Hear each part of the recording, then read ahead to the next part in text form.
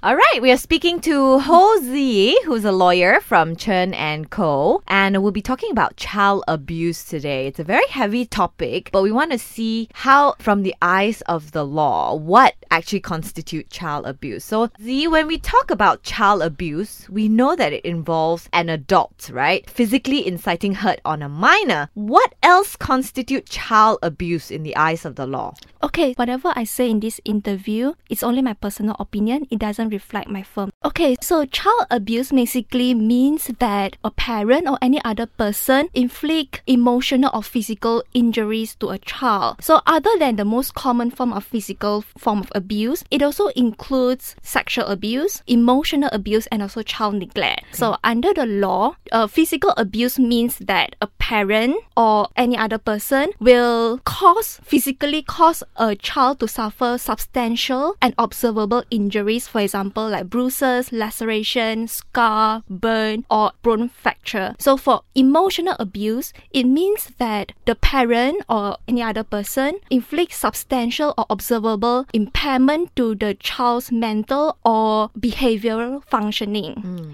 So it can be evidenced by a mental disorder, depression, anxiety, or some... That one's a little bit harder to gauge, right? It's like you need medical evidence to show that these are the emotional injuries suffered by the child as a result of the abuse. So it can happen when a parent, for example, always use threats to incur fear on the child. So it causes them to have some emotional injuries. But we had threats when we were younger. I mean, like, yes, if you don't do your homework and something will happen to you, that's technically a threat, isn't it? Yes, that's a threat. So if it's like a common threat, then it should be fine. But if like a long-term threat, like if you don't do your homework, I will not give you any food. And it's like, I will kick you out of the house. And then it's like constantly causing fear on the child, and that it may constitute emotional abuse.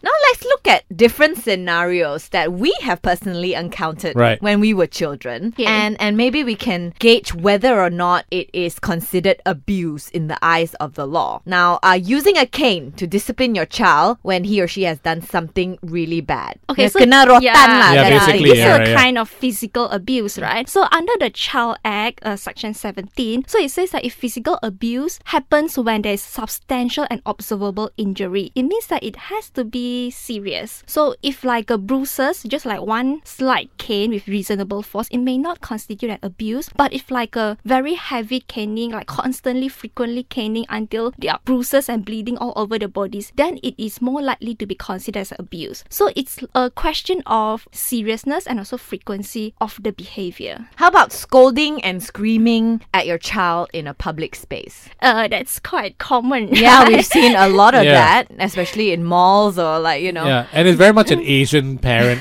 way of disciplining kids, isn't it? Yes, that's quite true. So for this kind of behavior, it's very hard to say whether or not it is an acceptable behavior or it is a kind of abuse. So if this happens quite frequently and it causes the child to suffer some kind of emotional injuries, then it may be considered as an abuse. Well, if this happens in a long run, you know, like the child gets embarrassed constantly, I think it will be considered as abuse because emotionally that child is scarred. Yeah, and in distress constantly, right? Yeah. How about pulling a child's ear until it's red? Okay, this sounds quite mild, right? Yeah. So because it has to be substantial and observable injury, so if the mark is just like red and then it's going to be gone in the next 2 minutes, I would say it's unlikely to be considered as an abuse as compared to like serious bruises. Like unless you pull their ear until it's bleeding, right, the ear comes off. Yeah, that's just not discipline, that's like physical harm already. That's right. Yeah, okay. How about smacking a child with your hands and leaving a mark? Okay, again, the question is on the facts. So the court will generally consider the facts and the circumstances to decide whether or not a certain behavior is acceptable discipline measures or it's a kind of abuse. So smacking a child once in a while with reasonable force with valid reason, it may not be considered as an abuse, but if it's very serious, then it will considered as an abuse.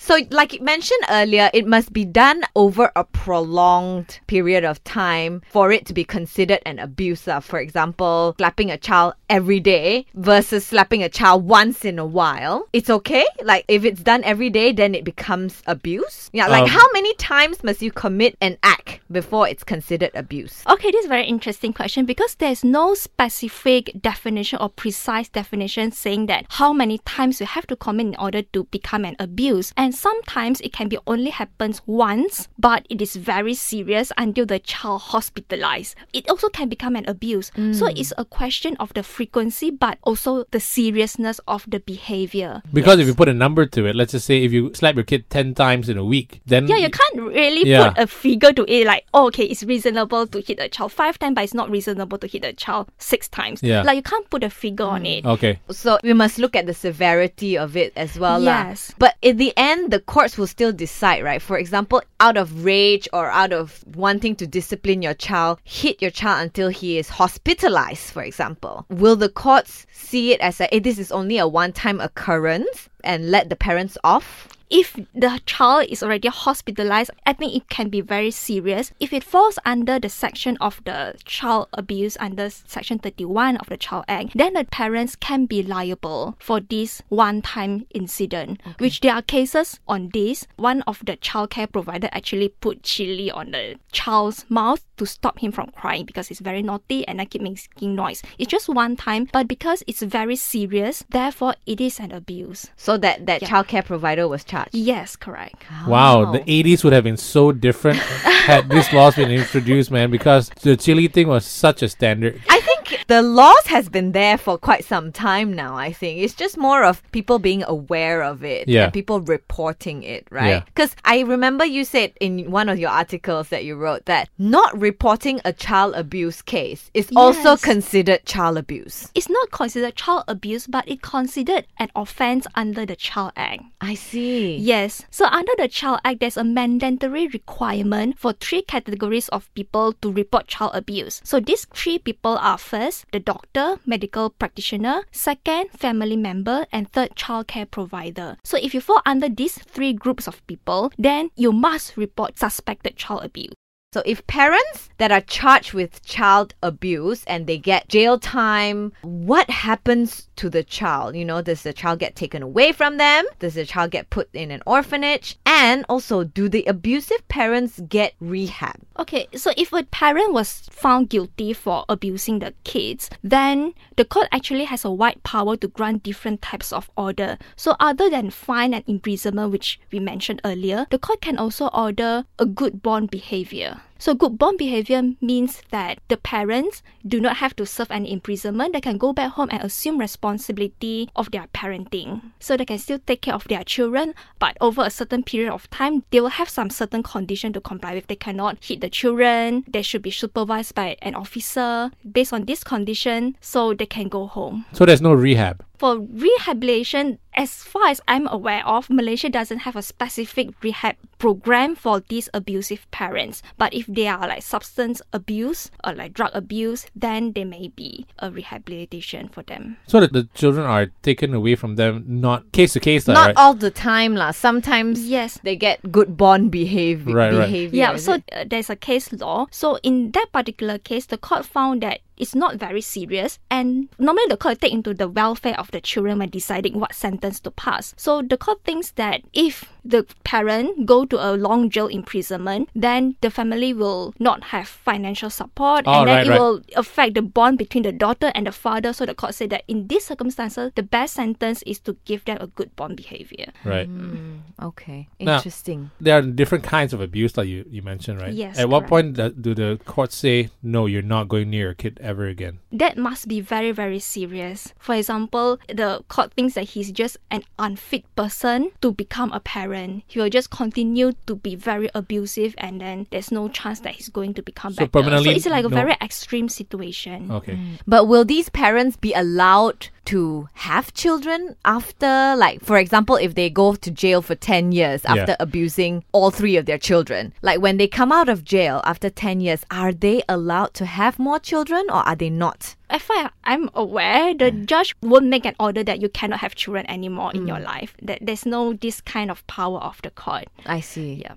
Let's get to child sexual abuse. So what is the correct procedure if you find out that a child has been sexually abused? Okay, first of all, child sexual abuse, there are different types. So include child pornographic, child grooming, and also sexual assault against a child. So for all these type of abuse, if you suspect there's a case, then the first thing you have to do is to make a police report. So after the police report, the police will open a file and start to investigate the matter. So they will collect evidence. For example, they will ask witnesses, neighbors, and also ask the child to go to child interview center to record a statement of the child. So they will collect evidence and then they will pass to the deputy public prosecutor to see if there's a case on this. If there's not enough evidence, then they may not charge the perpetrator. If there is, then the perpetrator will be charged in the court. If it's a sexual abuse, do the child need to go to the hospital for a checkup, that kind of thing? Yes, this is part of the process when they collect evidence. So the child will not only go for the interview, they also go for medical checkup to see if there's any evidence of abuse. Most of the time, people just refuse to report child abuse. I think this is a very common problem. They just think that this is their internal problem, their own family problem. But actually, in nowadays, we want to protect vulnerable children. So it's always advisable for the public to report any suspected child abuse. How about like, as for example, a mother, you see your husband abusing your child, and you can't do anything about it because he is the sole breadwinner of the family. This is also very common. So in such circumstances, we always advise that the other parent must be brave to report this and to bring the child away from the abusive parents, because this is not good for the child in the long run anyway. How often have you heard kids claiming that they've been abused physically or whatnot by their parents, and it turns out that they weren't? How many times did the court find, okay, no, the parents were just disciplining you, right? Or they make up stories. They make up stories, right? How often does that happen here? Mostly, if it's only the child's evidence saying that they have been abused, under the Evidence Act, the court won't, based on the child's evidence or the child testimony, to convict a parent. So there must be other evidence that show that this parent actually is an abusive parent. So the court will consider all the evidence.